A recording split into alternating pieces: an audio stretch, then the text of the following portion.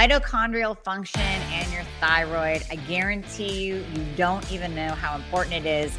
Some of you might be totally in the dark of what we're even talking about, but that's why I have my guest today, Dr. Sam Shay, who is going to clarify this for you. We had such a great conversation when I first met Sam, and we were talking all about his work and his studies. I'm going to tell you about him in 1 second, but he's just brilliant. And he's going to blow your mind on. And I guarantee you, even if you are a thyroid advocate, you've been following me forever, you've been studying the thyroid, being your own patient advocate forever, you're going to learn new things today. I promise you that. Are you finally at your wit's end where you are tired of dealing with doctor after doctor? Maybe you've spent thousands on integrative or functional practitioners that have not helped you at all because they don't know the thyroid and hormones. They're not even testing properly. So come work with myself and my team. We prescribe to all 50 states and parts of Canada. I have you covered. I've been building this team for years so that I could help you no matter where you are. All you have to do is click the link in the show notes, book a free application call. We're going to go over your current health situation, what worked, what hasn't worked, all the things. And then we will pair you up with the right program for you where we will do it all. You will come out the other side of the program, totally optimized, getting your life back. You're going to recognize the person you see in the mirror again. Doesn't that sound absolutely amazing? Well, it might sound like you don't even believe it, but I promise you, we will take good care of you. So click the link in the show notes, book a call today, and we'll be talking to you soon.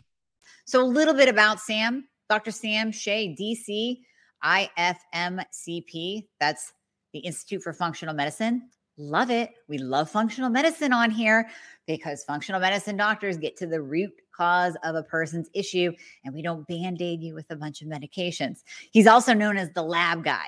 He helps busy, health-conscious moms and entrepreneurs attain and sustain high performance so that they can create more freedom for themselves and others. He has dedicated his life to helping others through functional medicine and functional genetics. We're going to talk about that a little bit today, too. Dr. Shay walked his own health journey, as many of us do, from being chronically unwell from age 6 to 18, including severe fatigue, anxiety, digestive problems, chronic pain, severe insomnia, and poor nutrition. He dedicated his life to natural medicine to get himself and others well, which led him to functional medicine and functional testing, very much like my story that I tell you guys all the time. Sometimes it's pain to purpose. The pain that you go through leads you down the right path so we can help others.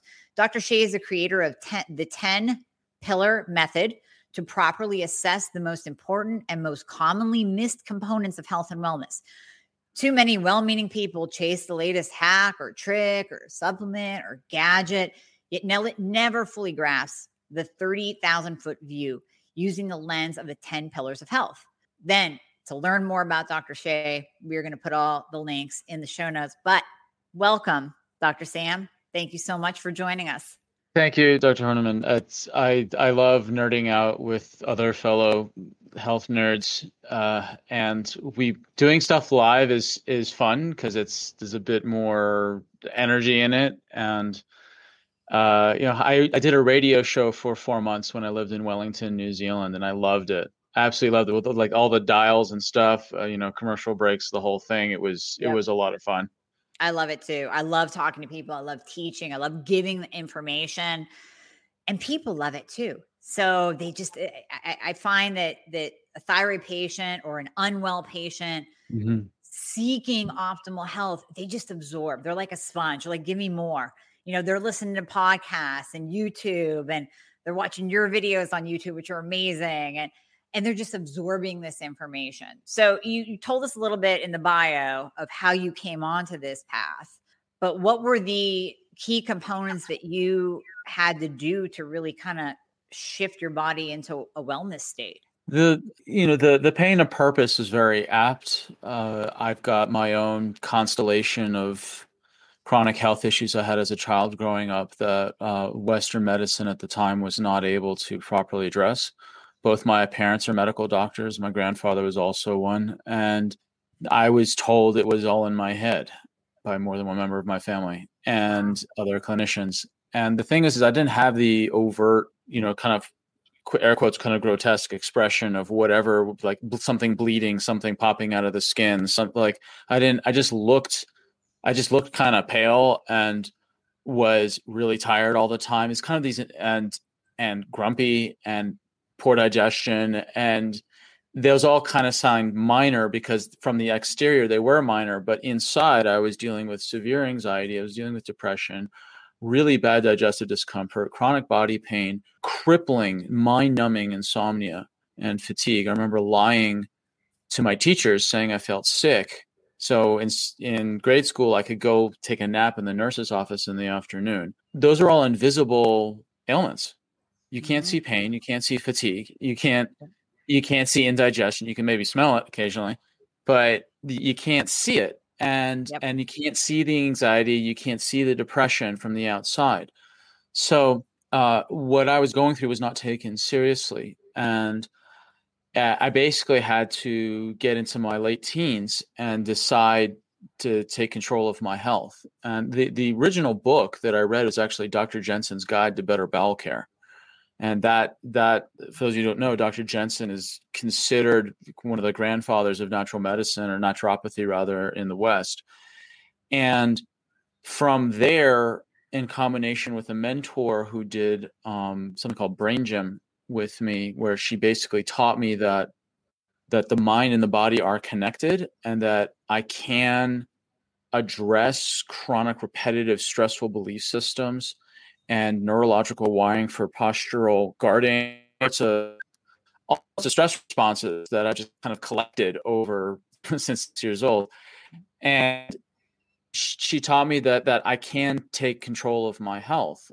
And from there, I decided I'm going to dedicate my life to natural medicine, because I was going to be on the path to be the third generation medical doctor in my family. And instead, I took a hard pivot to natural medicine. And then that pivot has kind of has kind of lessened as I joined into functional medicine, because I see functional medicine as the estuary, as a combination of the best of both worlds, the best of Western medicine diagnostics with the best of natural medicine lifestyle interventions, diet, lifestyle, and so on.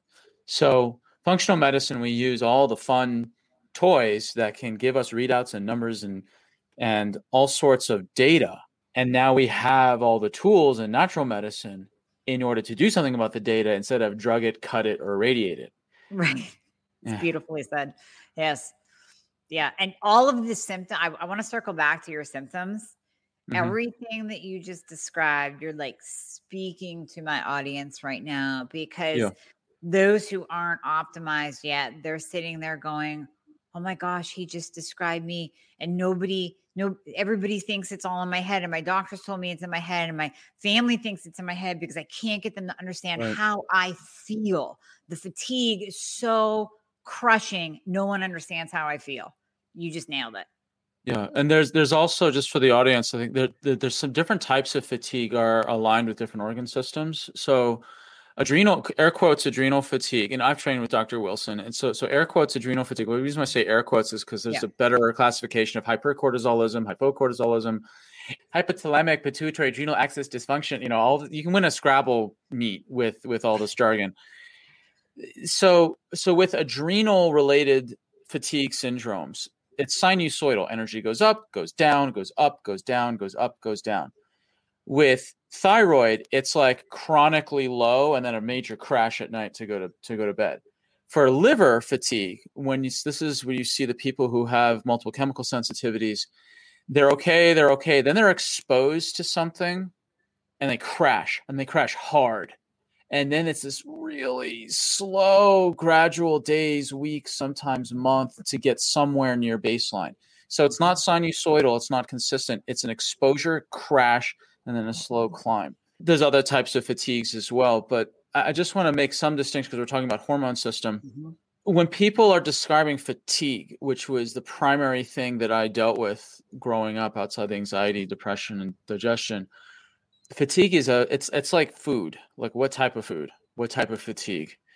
The reason why I work with people who have, particularly moms and entrepreneurs, obviously I help other people outside those two particular groups of people, but The reason why I help those two is because I was raised by a very unhealthy, stressed out mompreneur. And we have a great relationship now. Took 25 years of a lot of work to debug all that stress. But mom and I have a fantastic relationship right now. I mean, really. And she admits that she didn't make the best decisions on my behalf growing up because she was in so much pain. She's popping painkillers all the time. Yep. She was so exhausted from having to manage 4 kids as a single mom. My father did pay child support, but he was effectively absentee. And she was just overwhelmed, and she wanted to restart her life and all this. And she was in so much pain, and she was so exhausted, and she was rushing around, and she was an entrepreneur. And so the way that I, instead of being bitter, I want to pay it forward by helping other moms balance so the whole family gets better. And I help entrepreneurs because mom was an entrepreneur. Yep. And I feel like I understand. I'm an entrepreneur also as a clinician. We're an entrepreneur. And I also know that I love working with entrepreneurs because they're already in the mindset of investing in themselves for the future in order to help change the world in some meaningful, beneficial way. And if I can help mom, I can help the family. If I can help entrepreneurs, I can help society. If I can help mompreneurs, I help both. Yeah, there you go. That's my way of scaling the benefits of doing functional medicine with other people, because I ideally want to focus on the people who help others at scale, even if it's just in the family, and that's plenty. If someone was able to help my mom the way I'm able to help other moms back 30 years ago, my life, my whole family would be completely different. Totally different. Yep.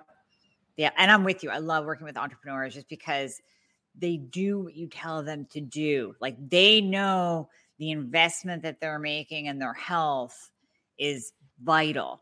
So they don't poo-poo it. They do what you tell them to do. And they get results like that. They get results. So I'm with you there. Yeah. I love it. I love it. So Sam, did you actually, because I know you work with a lot of thyroid patients, did you actually have a thyroid problem? Is that one of the things that they found on you, or no? Me personally, no. I did not have something that was a primary thyroid issue. What I had were the adjacent, so I know it may sound odd that I'm going to be talking about thyroid, but I didn't personally have it. Well, in functional medicine, you get exposed to like all the things. Yeah. And so all connected. But what I did have was almost everything else related that could cause the thyroid to go off. So one of the unique contributions I've made to the thyroid field is that I've looked at the 6 dyads, 5-6 dyads that are associated with the thyroid. Because a lot of people, here's a typical scenario. Middle-aged mom, feeling tired, overwhelmed, putting on weight, not being able to reduce it.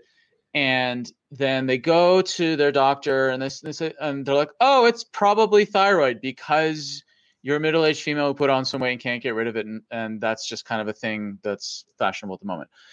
And then they run your thyroids, and maybe they'll test TSH and maybe free T3 and free T4. Yep. And when I was in New Zealand, if you were begging and screaming on the floor in a fetal position, they might take pity in you and do an antibody. Maybe. Right. Right. Or just one antibody. Just one, you know. I'll get trigger warning when I talk about thyroid care and some of the things I saw in other countries. Anyway. So what they'll find is like, oh, your thyroids are normal enough. Must be in your head. Probably should go exercise and quit complaining about being tired all the time. I mean, and you walk out of there like feeling, did I just get gaslit by my own doctor? Medically gaslit? Like, is that just what happened now? Yep. And so what I want to share are the 6 other reasons why your thyroid may be normal or low normal, but you feel like you have full-on thyroid issues. And this is according to labs. So what happens is that the thyroid can be a primary cause of fatigue, or it could be secondary. And I want to talk about the secondary issues, that it's downstream. It's an effect, not a cause. And again, asterisk disclaimer, obviously can be primary, Hashimoto's, obviously can. But I'm talking about just the scenarios where it's secondary. And the labs that people can look at in order to understand what what are the other reasons why you're so tired? It appears to be thyroid, but may not be. So the first one is adrenal. That's kind of one of my more direct connections to thyroid. So the adrenals, if they're overproducing, cortisol can directly shut down thyroid function. It can just shut down. Like there's all sorts of graphs and fun infographics, so you can find out where it is. The different hormones intersect and the different cascades. But in simple terms, if you're driving on adrenals, you're driving on stress, like an entrepreneur, and you're up later and you're dealing with all these other things that people aren't dealing with, et cetera, then your thyroid shuts down. Why does it shut down? I look to evolution as to understand why things are the way they are. That when the thyroid isn't shutting down because it's stupid, it's shutting down because as a hunter-gatherer, we experienced acute stress under specific circumstances, like something with large teeth was chasing us down, and we didn't want to become its lunch. So the adrenals is there to keep us alive in short-term survival. And what's a higher priority? Prioritizing all the body's physiology to run as fast as you possibly can in order to avoid being lunch, or to make sure your thyroid is operating optimally, because the thyroid's in charge of repair, regeneration, long-term health, healing, growth, and helping your normal digestion of your lunch. So what's more important, not being digested as lunch or digesting your lunch? First pretty one. binary. So First one. Yeah.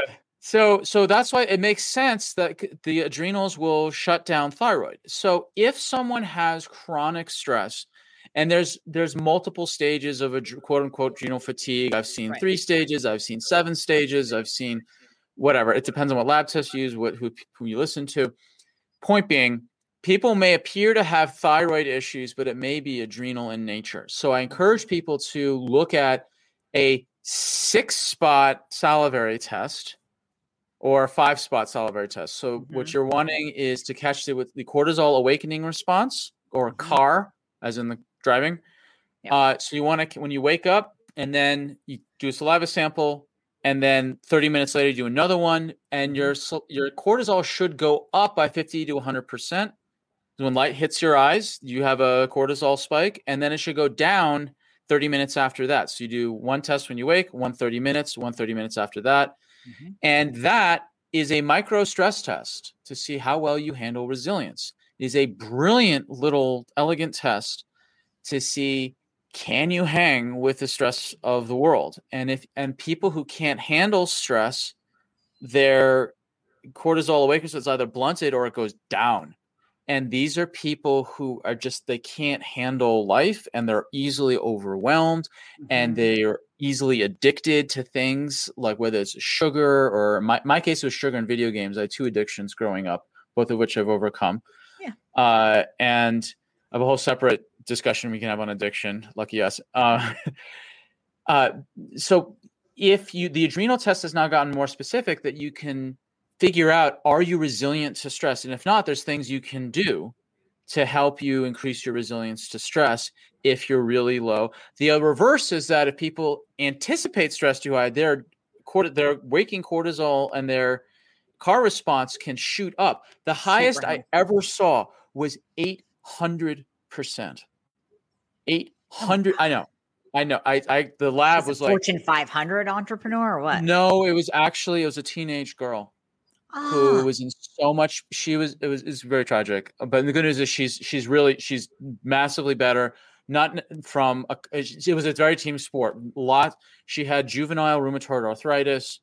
She had a lot of autoimmune. Like, it was a lot of clinicians. I was basically the quarterback. And had to bring in the other people who can run fancier toys and know specific niche things than I do in specific areas. But this poor girl was in so much pain. She could barely go to school. And when she'd wake up completely stressed out about how much pain she was going to anticipate to have, or if she was going to function, 800%. So anticipatory stress, all that. So there's things you can do to deal with that. Now, which one you are, obviously you can kind of tell based on how you're feeling in the morning. But the testing really helps. Is it overshooting or undershooting?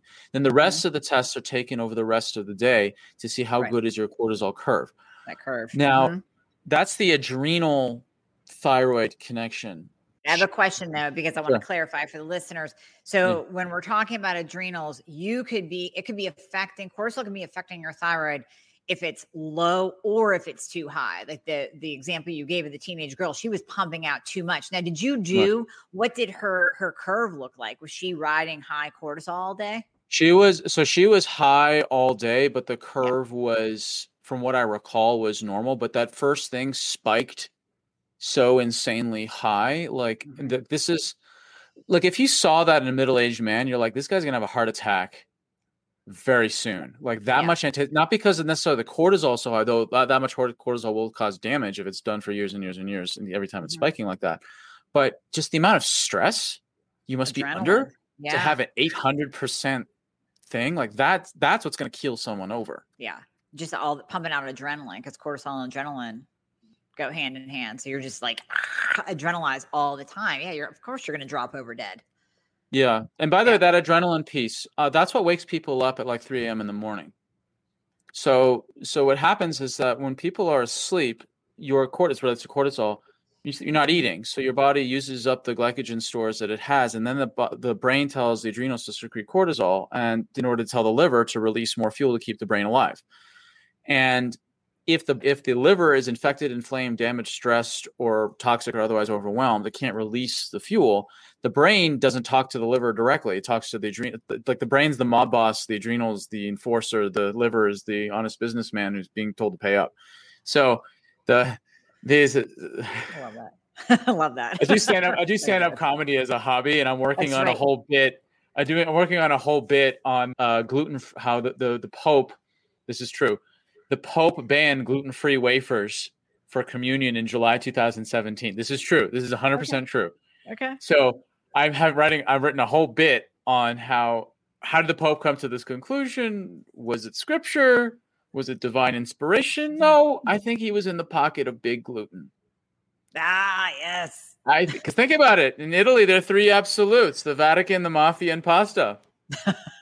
I think he was called to a meeting of the 5 families of the gluten cartel. Yep, the Illuminati is in the deal. It's all Well, it's basically just the guy at the end of the table looking like a combination of Marlon Brando and the Pillsbury Doughboy.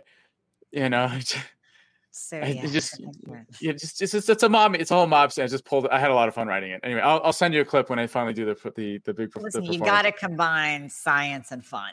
Absolutely. Otherwise, it's just boring and you lose people. So, yeah. So what happens is that when the brain freaks out and it's like, hey, I need my sugar, and then it yells at the adrenal louder and louder to try to force the liver to pay up, at some point, there's a tipping point where it's not just cortisol released, but adrenaline's released. And that's what wakes you up. And that's what happened to me for 12 years, waking up at 3 a.m. on the dot for 12 years from age 6 to 18.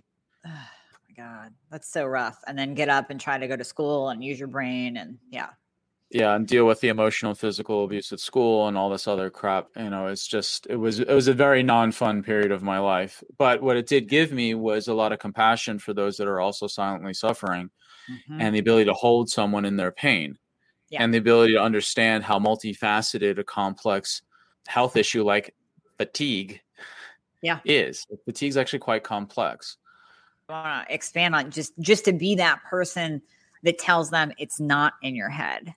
This is what, like, we see it on paper. It's in black and white. I have that with my patients too. Sometimes it's in front of me. I'm like, this is in black and white. Like, I'm so sorry that you suffer for 10 years. It's clear to me, obviously to Western medicine and the 10 docs you saw beforehand, it wasn't clear, but it is freaking black and white right in front of me right now. So it's not in your head at all. Yeah. The labs. So I've had multiple people in my practice just cry just from seeing labs, not out of relief that there was something there, that there's a there. Exactly. I mean, I did it. Like, when I ran my own genetics, I cried for a solid hour. Like, I just bawled because I was like, fine. I felt like, oh my God, to date, when I run my genetics labs, I still have the worst genetics in terms of health compared to anyone I've ever run them on today. Lucky me, I win. So, but the good news is, after I got over myself of how, like, I've been cursed with, but then I was like, oh wait, I have a battle plan now. I now know what to do. Mm-hmm. And then within a couple months of doing the proper things, all my joint pain went away that had been plaguing me for years, because I had this super exuberant pro-inflammatory response from the whole cascade of pro-inflammatory genes that are all just lined up one after the other, all just accentuating each other. And I just didn't know that that was a thing until I saw my genetics. So too with functional labs. There's a there. So that the adrenals and thyroid is one. So the next one is adrenals and gut. Now, this is one a lot of people have heard. There's the adrenal gut connection, particularly if you're worried about like autoimmune diseases. So there's, people have what's called leaky gut, but what the literature calls intestinal permeability, because they got all territorial, because we were right about the leaky gut. So they renamed it. Just like the term adrenal fatigue has been blacklisted in literature. You can put into PubMed adrenal fatigue and find maybe 10 articles, all of them written in Europe. But you put in hypothalamic HPA axis dysfunction, there's like thousands. They just rename a thing because they don't want to legitimize some of the stuff we're talking about. So with gut, you've got autoimmune, the connection to autoimmune and thyroid. So what that means is that the body has the gut. The gut is a very complicated tube. It's with a complicated filter on the inside. The filter on the inside of this long tube is to extract out water, nutrients, minerals, and calories, proteins and fats, and so on, and keep feces, toxins, bad bacteria, and their metabolites and their excretia from coming in. It's a complex filter. And if there's holes in the filter or breaks in the filter, then all the bad stuff can actually leak in. And when it leaks in right into the bloodstream, the immune system says, oh, you're not supposed to be there. So they release what are called shape-seeking missiles, not heat-seeking, shape-seeking missiles called antibodies. Everyone knows what an antibody is nowadays because we're still finishing up this modern version of the plague. Yeah. So don't say it. Don't say it. I'm not going to say it. So what happens is that the antibodies know what to attack based on the shape of the molecule that they're trained on. The problem is that if something that leaks through, like say gluten, and gluten has a particular amino acid configuration that creates a specific shape recognition pattern, like a lock and key, and the antibodies attack that. The problem is that there's normal tissue that has a very similar identical signature, and then that shape-seeking missile attacks that human tissue like collateral damage. It's like if the Bloods and Crips were in a turf war and you happen to walk in with a blue shirt on into a blood territory, you're just shot as a matter of course, even though you're a bystander. And so autoimmune is a bystander effect, and that's exactly what happens. So the four things that I've seen in the literature that can cross-link after leaking through the gut into the bloodstream that can attack the thyroid are blastocystis hominis, Yersinia enterolytica, Epstein-Barr, and gluten. So those are the four things that I'm aware of that has some literature to back it up. And what we do is that we look at running the gut test to see, do you have antibodies to gluten? Do you have Epstein-Barr? Do you have Yersinia? Do you have blastocystis? Yep. And then you remove exposure of the gluten, and then you can do protocols to try to remove the infections. But then you also heal, seal, and soothe the gut so the thing isn't leaky in the first place. Right.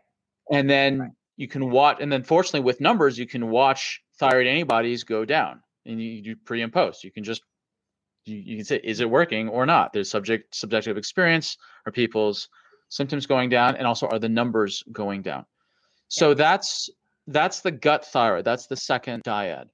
So with that, I just want to comment too, real quick, with gluten. So we know about gluten. Most of us do. Even listeners, they're a little bit more astute in all things thyroid, and they know if they have Hashimoto's, they have to avoid gluten because that's literally going to kick up the antibodies to go attack their thyroid. Right.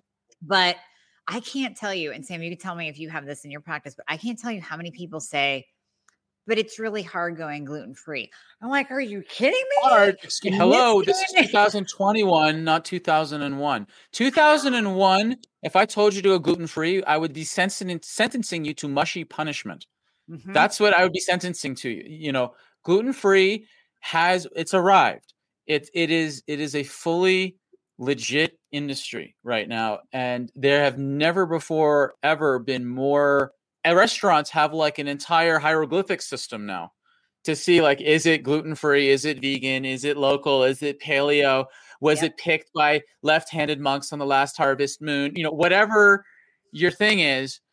Like, it is to be told that it's so hard to go gluten-free.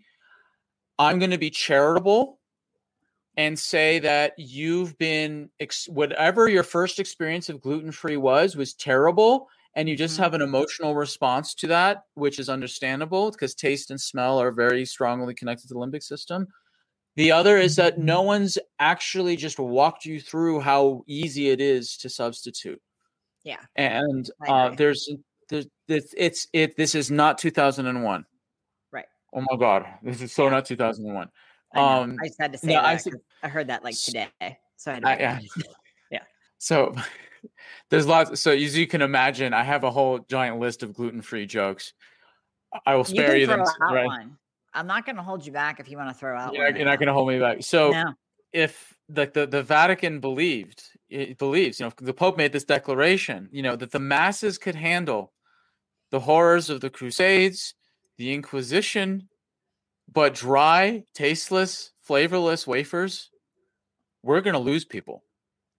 You know, burning witches, shifty priests, but sitting every Sunday amongst the faithful yet flatulent? Oh, hell no. Yeah, no. Hell no. Yeah. Oh my gosh. Yeah. Okay. And you can throw those out whenever you want. Throw those out there. You'll see. We'll see. We'll see if this. We'll see if your YouTube video gets demonetized for bad gluten jokes. I don't know. We'll see. I'll let you know. I'll charge you. We'll see. Okay. One can only hope. Then we really know there is a big gluten out there. Oh yeah. No, there definitely is. Google and gluten both start with the G, and they both have 6 letters. Oh. Just saying. Just saying. Just saying. I know. You'll see me pretty soon. You'll see me with a cork board with pictures and pins and like things of yarn connecting gluten and Google. You know, and I'm holding a cigarette and pointing with big wild eyes expression, like I found the connection. Anyway, so the next 2 connections with the thyroid and labs are pretty straightforward. One is estrogen and thyroid. So if you have a lot of estrogen, if you have estrogen dominance, it shuts down the thyroid. That's why more women get thyroid problems than men. Men do get thyroid problems, that is for sure, but it's just not as frequent. Right. And so one of the things we do is I do what's called a Dutch test. And a Dutch test is very popular amongst functional medicine docs. They have I learned something called the Dutch Plus, which has the adrenals and the estrogens, as seven estrogens, as well as progesterone metabolites, testosterone metabolites, DHEA, their metabolites, melatonin, cortisone. Like it's got a lot of things. If you do like a major thyroid panel plus the Dutch Plus, you've got pretty much all the major hormone systems covered. And you know, estrogen, it's not just simply like going, look, the difference between functional medicine and kind of getting in just a normal blood draw of, you know, estradiol is that there's different pathways because of the different types of estrogens. So you can really specifically target, is this an aromatase issue? Is this a CYP issue? Is this a methylation issue? Is this, you know, because there's different ways to handle different estrogen imbalances. And that's the benefit of having a more complex functional medicine test, because we can look at the whole picture. And then in conjunction with it, you get the adrenals along with it. It's great. You get to see the whole thing. Plus, you can look at melatonin levels as well, because if someone's not sleeping, of course their thyroid's going to be compromised. Of course it is. So the other one is iron. So iron is, if you've got low iron, your thyroid won't function.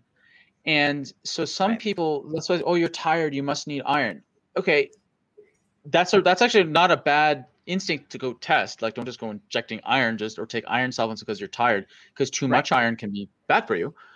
But iron, I call, the fourth dyad because it's so significant to the function of the thyroid. And then the fifth dyad is the one most people don't really know about. And this is the one I've really specialized in. This is the one that I believe is the most missed and I feel like is the biggest missing piece. And it's the mitochondria. Mitochondria are the power factories of the cell. Now, they generate the electricity to run the cell. Now, it's like, oh, electricity in the cell, that's cool. No, let me really make sure that people understand how significant this is. Yep. If every city has a power grid, and if the power went out in a city, you have 3 days to function off batteries and candles before it goes full Mad Max. Okay? Your cells are the same way. It can operate short term without its electricity system running on batteries, the equivalent of batteries and flashlights. That's what cortisol does. That's you burn sugar in the to be a bit nerdy, you burn sugar in the cytoplasm, generating lactic acid and lots of energy, but you burn through all your reserves very quickly and you generate lots of smoke called lactic acid. That's why your muscles burn when you work out, because you're creating all this lactic acid. Or it can burn very efficiently in the electricity factory called the mitochondria. The mitochondria is that electricity factory. It's very fragile. It's very impressive. It's very complex. So what does an electricity factory need? It needs walls. So those are specialized fatty acids. It needs security guards. This is the immune system. It needs janitors, antioxidants to clean up spills and sparks and make sure stuff doesn't catch on fire and, and repairing stuff. It needs engineers enzymes to make sure everything is working. Machinery, you can call the machinery also enzymes as well. It needs computer chips to run the machinery. Those computer chips are minerals. You need input from the surrounding city of like how much electricity you need. These are the hormone systems like cortisol and neurotransmitters letting you know like, hey, how much electricity do we need? What's going on? It's like the bombing raids in World War II in England. They cut the power in order to stop the target because there was an emergency. So they cut the power to deal because there's overhead bombing going on. The electricity factory needs feedback from the city that it's supplying electricity as well from the nation state that the city is within, the body telling the cells what's going on globally, and then the mitochondria within the cells themselves. The mitochondria also needs fuel. This is protein, fats, and carbs. Where do we burn fat? In the mitochondria. That's where you burn the fat, and was where you burn proteins and carbs and fat for energy. Now I'm going to connect to the thyroid. Everyone's heard the term basal metabolic rate. Yes. Basal metabolic rate. Nobody's ever defined it except kilojoules per day. What does that even mean? What it means is the basal metabolic rate is how much energy your mitochondria are producing. The mitochondria is the business end of the thyroid. What is T4? T4 is the transport molecule of T3 to get into the cell. And what happens? T4 is converted into T3 in the mitochondria to do what? T3 is the engineer that turns on the mitochondria to burn proteins, fats, and carbs for electricity. The thyroid, T3 is the engineer. The mitochondria is the factory. So if someone has normal thyroid hormones, but they have the signs of low thyroid, check the mitochondria, because you could have all the best engineers in the world, but if the switch is broken or the factory's just, a disaster area, it's not going to turn on. It's not going to work as well. So it may be a factory issue, not an engineer issue. Both have to be looked at. But so many times when people say, oh my God, my thyroids are normal and I'm still so tired, maybe it is all in my head. Well, maybe you might want to check the mitochondria, because it may not be. And by the way, so this is going to sound super strange. Here's where I can legitimize it's all in your head. What system needs to be fully operational for your frontal lobes to be working? Your mitochondria. Your nerves in your brain run on mitochondrial function. Like they have to have really glowing, fully operational mitochondria. It's the eyes, the brain, the heart, kidneys. Those things are massive, massive users of mitochondrial output. When people look at a mitochondria panel, they can then assess, is the mitochondria itself actually generating electricity? Can it bring in proteins, fats, and carbs into the mitochondria to be burned? And when it's in there, does it have all the machinery and minerals and inputs to make the machinery work to actually create the electricity? Right. There's also specialized liver markers, because if you've got factories, a toxic sewer mess, toxic dump. All right, so you check if the mitochondria is toxic, it gums up the machines. It checks for neurotransmitter metabolites, how well it's receiving information, and in terms of how it can function, operate within the larger context of the human body.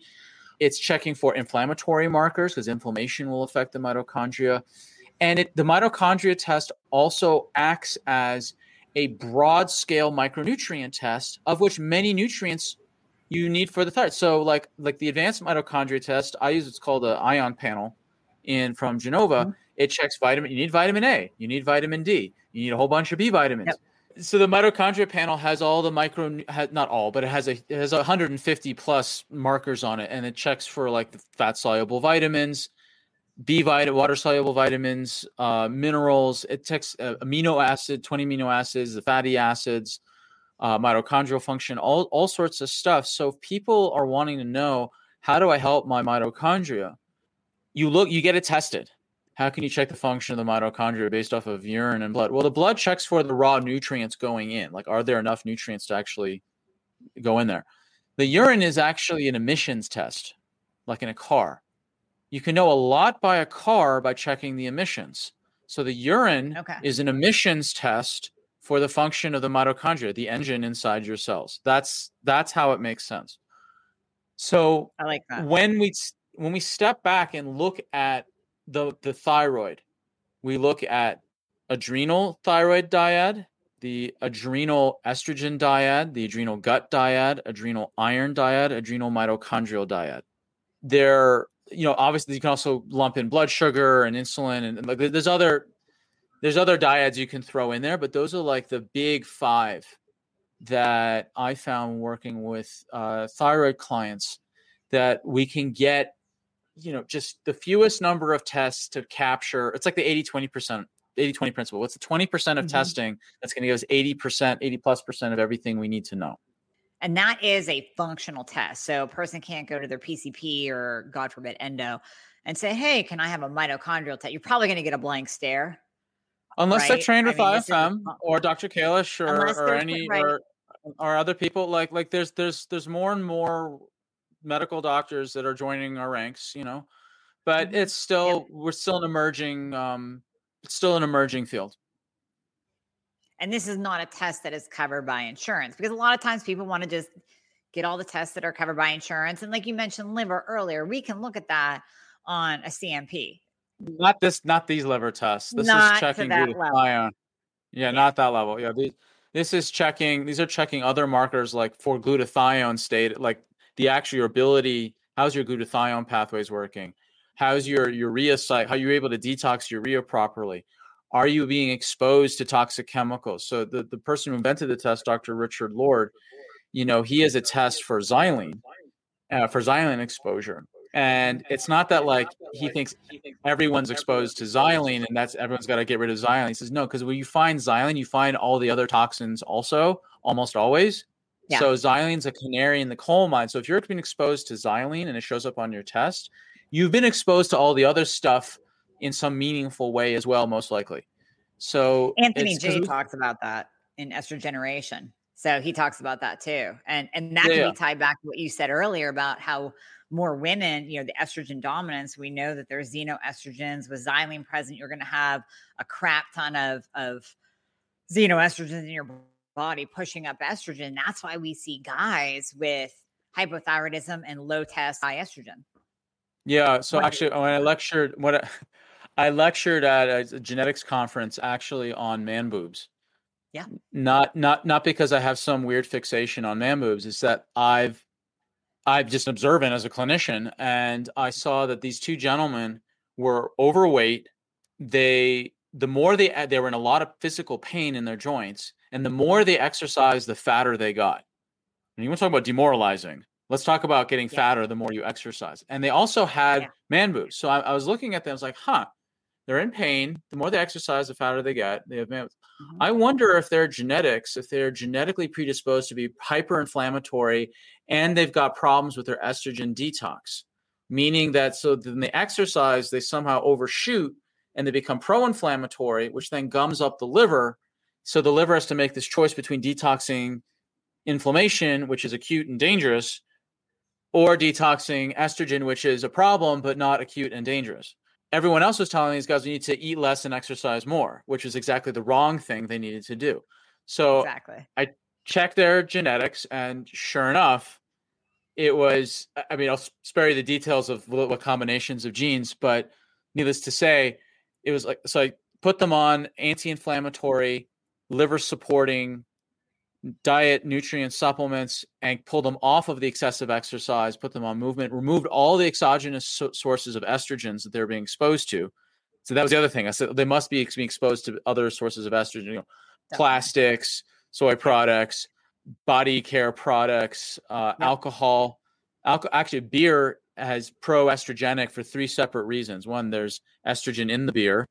2 is that the alcohol upregulates aromatase, converting testosterone into estrogen. And 3, it gums up the liver, preventing your ability to detox estrogen. So hence the beer belly phenomenon. So one guy lost over 40 pounds. Yeah. One guy lost over 40 pounds in 1 month. Okay. The other guy lost 2 pounds a week for 14 weeks straight. So, and he lost it off the chest, off the belly, etc. And it was not based off of him exercising more and eating less. It was following the testing, changing lifestyle, changing diet, adding in some supporting nutrients, and working with the body instead of against it. Right. And those changes aren't that hard. It's not like, I don't know. I have people call me and say, do I have to do the AIP diet? No, I don't know. If you're an inflator, yeah, maybe. But no, you don't have to kill yourself to get those results that you're talking about. You just have to test, not guess. Simple. So there's a female equivalent to the man boobs thing with the men. So exact same genetics kind of patterns. The difference is that the women don't develop more breast tissue. It's their cycles get messed up. So this happened to a client of mine who she got a new trainer without telling me that was of this hyper enthusiastic CrossFit. And this guy over-exercised her something stupid. She called me up in a panic and says, oh my God, I'm losing all my muscle tone. I'm getting fatter and my cycles are totally wacky. And I've had perfect cycles my whole life. So I analyzed her genetics. Same thing, hyper pro-inflammatory. Estrogen, the genes in the liver for detoxing estrogen were compromised as well. Changed the things, and then her muscle tone came back, the water weight came down, and her cycles normalized. Now, so it wasn't a man boob issue; it was a cycle issue because the same, estrogen got out of whack because the liver was overwhelmed with inflammation. One other piece to that: how do people know without doing necessarily like a quick and dirty test or express like to check, am I a hyperinflamer? I call it the cupcake test or the muffin test. Okay. So if you have a little muffin and you eat it, and then that day you put on 1, 2, 3, maybe 4 pounds. Okay. Unless that muffin was last year's regifted Christmas fruitcake, it didn't weigh 1, 2, 3, or 4 pounds, does it? Okay. So what happened is that when you eat the muffin, it is so pro-inflammatory from all the chemicals, the gluten, the conditioners, the preservatives, whatever, that your body then does what? It retains water in order to do what? Dilute down the inflammatory chemicals to do what? Buy the liver and kidneys time to filter all the toxic inflammatory chemicals out.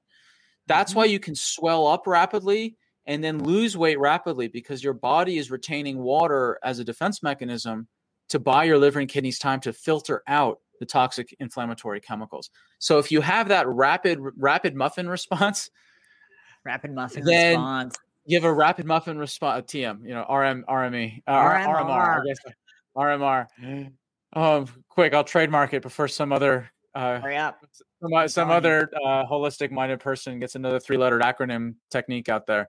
So I hope that was helpful to kind of tie in kind of these other peripheral concerns that a lot of people in this demographic may have, like middle-aged moms, exhausted entrepreneurs that they're viewing their body like, what is going on? Like my body's just behaving in ways that are just not, I certainly don't like, and I get aesthetically and culturally punished for as well. And like, just going back to anthropology, of course your body should swell up with water to dilute out toxic inflammatory chemicals, no matter what the aesthetic cost you pay societally. Exactly. Of course you should, you know? So it's one of the biggest things that ever helped me in my health journey was I stopped hating my body.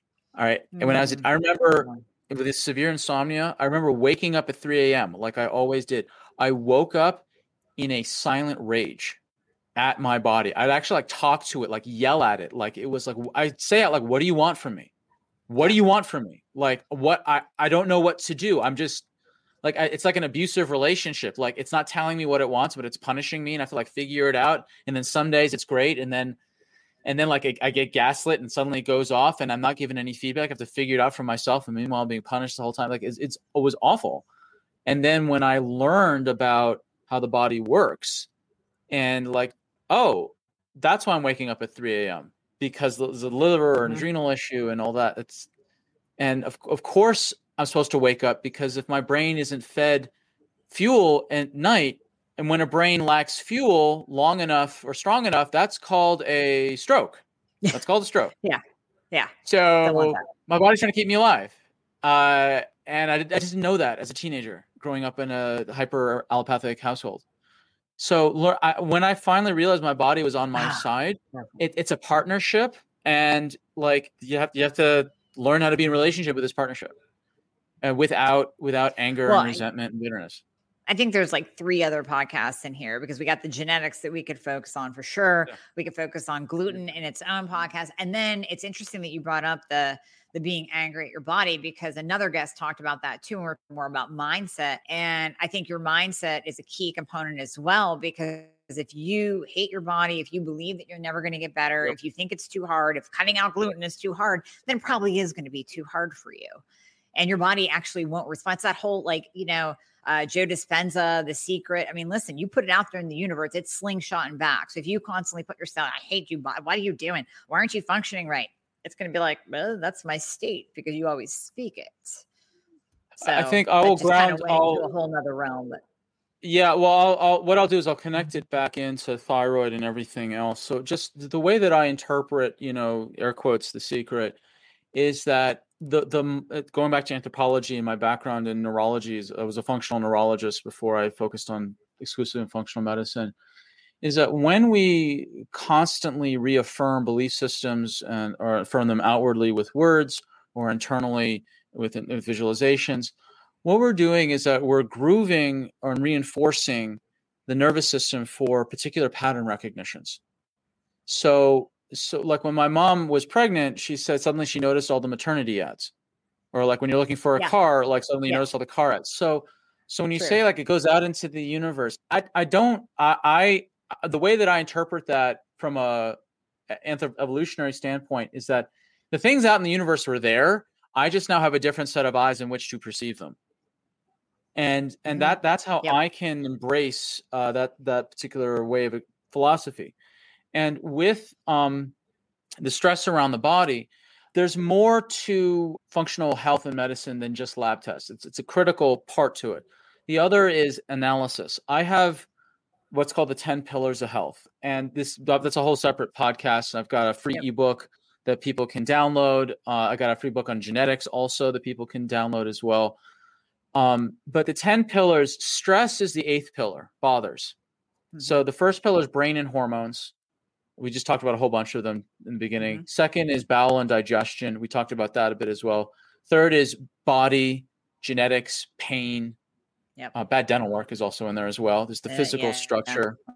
Fourth is burst exercise or movement. People can under-exercise, over-exercise. We talked about over-exercising a little bit. People are genetically vulnerable to that.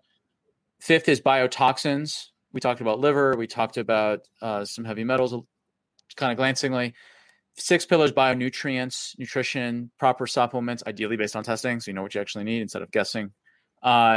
7 is breakfast and routines. I'm a big fan of having breakfast and good routines morning and evening. 8th is bothers and stressors of all types, whether it's your personal perception or dealing with anything in your life that's stressful. 9th pillar is bugs and hidden infections. We talked about a couple of those already, whether it's the Yersinia, the blastocystis, the Epstein-Barr. Mold is in that category as well. And then the 10th pillar is bedtime or sleep. And we talked about sleep. So brain, bowel, body, burst, biotoxins, bionutrients, breakfast, bothers, bugs, and bedtime. I like alliterations. They're fun. And so so those are the 10 pillars to which to analyze someone's lifestyle. So with a proper functional medicine practitioner, you will get both a complete lifestyle analysis and the complete lab analysis as well. And then a customized lifestyle plan and support to help you implement that plan for a period of time to help your body change and shift and help the tissues turn over, et cetera, et cetera. Beautiful. Well, you just answered my last question of what you do with people. So we'll put in the show notes how everyone can find you, and we'll put those links. I think you gave me the links to at least one or two of the books. So if not, they're most likely on your website. So we'll put those links in there as well. No, this has been phenomenal. And I know, this, if you're a newbie thyroid patient, go back and re-listen, because this is not super, super advanced. I mean, it's definitely going to hit the more advanced, like I told you in the beginning, the patient advocates that have studied a little bit themselves and they know a thing or two. So this is going to really speak to them. But even for the newbies, go back and listen, because there's gems in there that you really need to understand along your health journey in order to properly get better. And I thank you so much for your time today, because this has been fantastic. Fantastic. Thank you so much, Dr. Amy. I again, like I said at the very beginning, I love nerding out. We'll have you back on. Thank you. Yeah, just let me know. And like, what you're doing right now is so needed, just to scale out content to people, to just empower them with knowledge like this. And what you're doing is so valuable, and being able to educate with multiple different perspectives around a similar topic.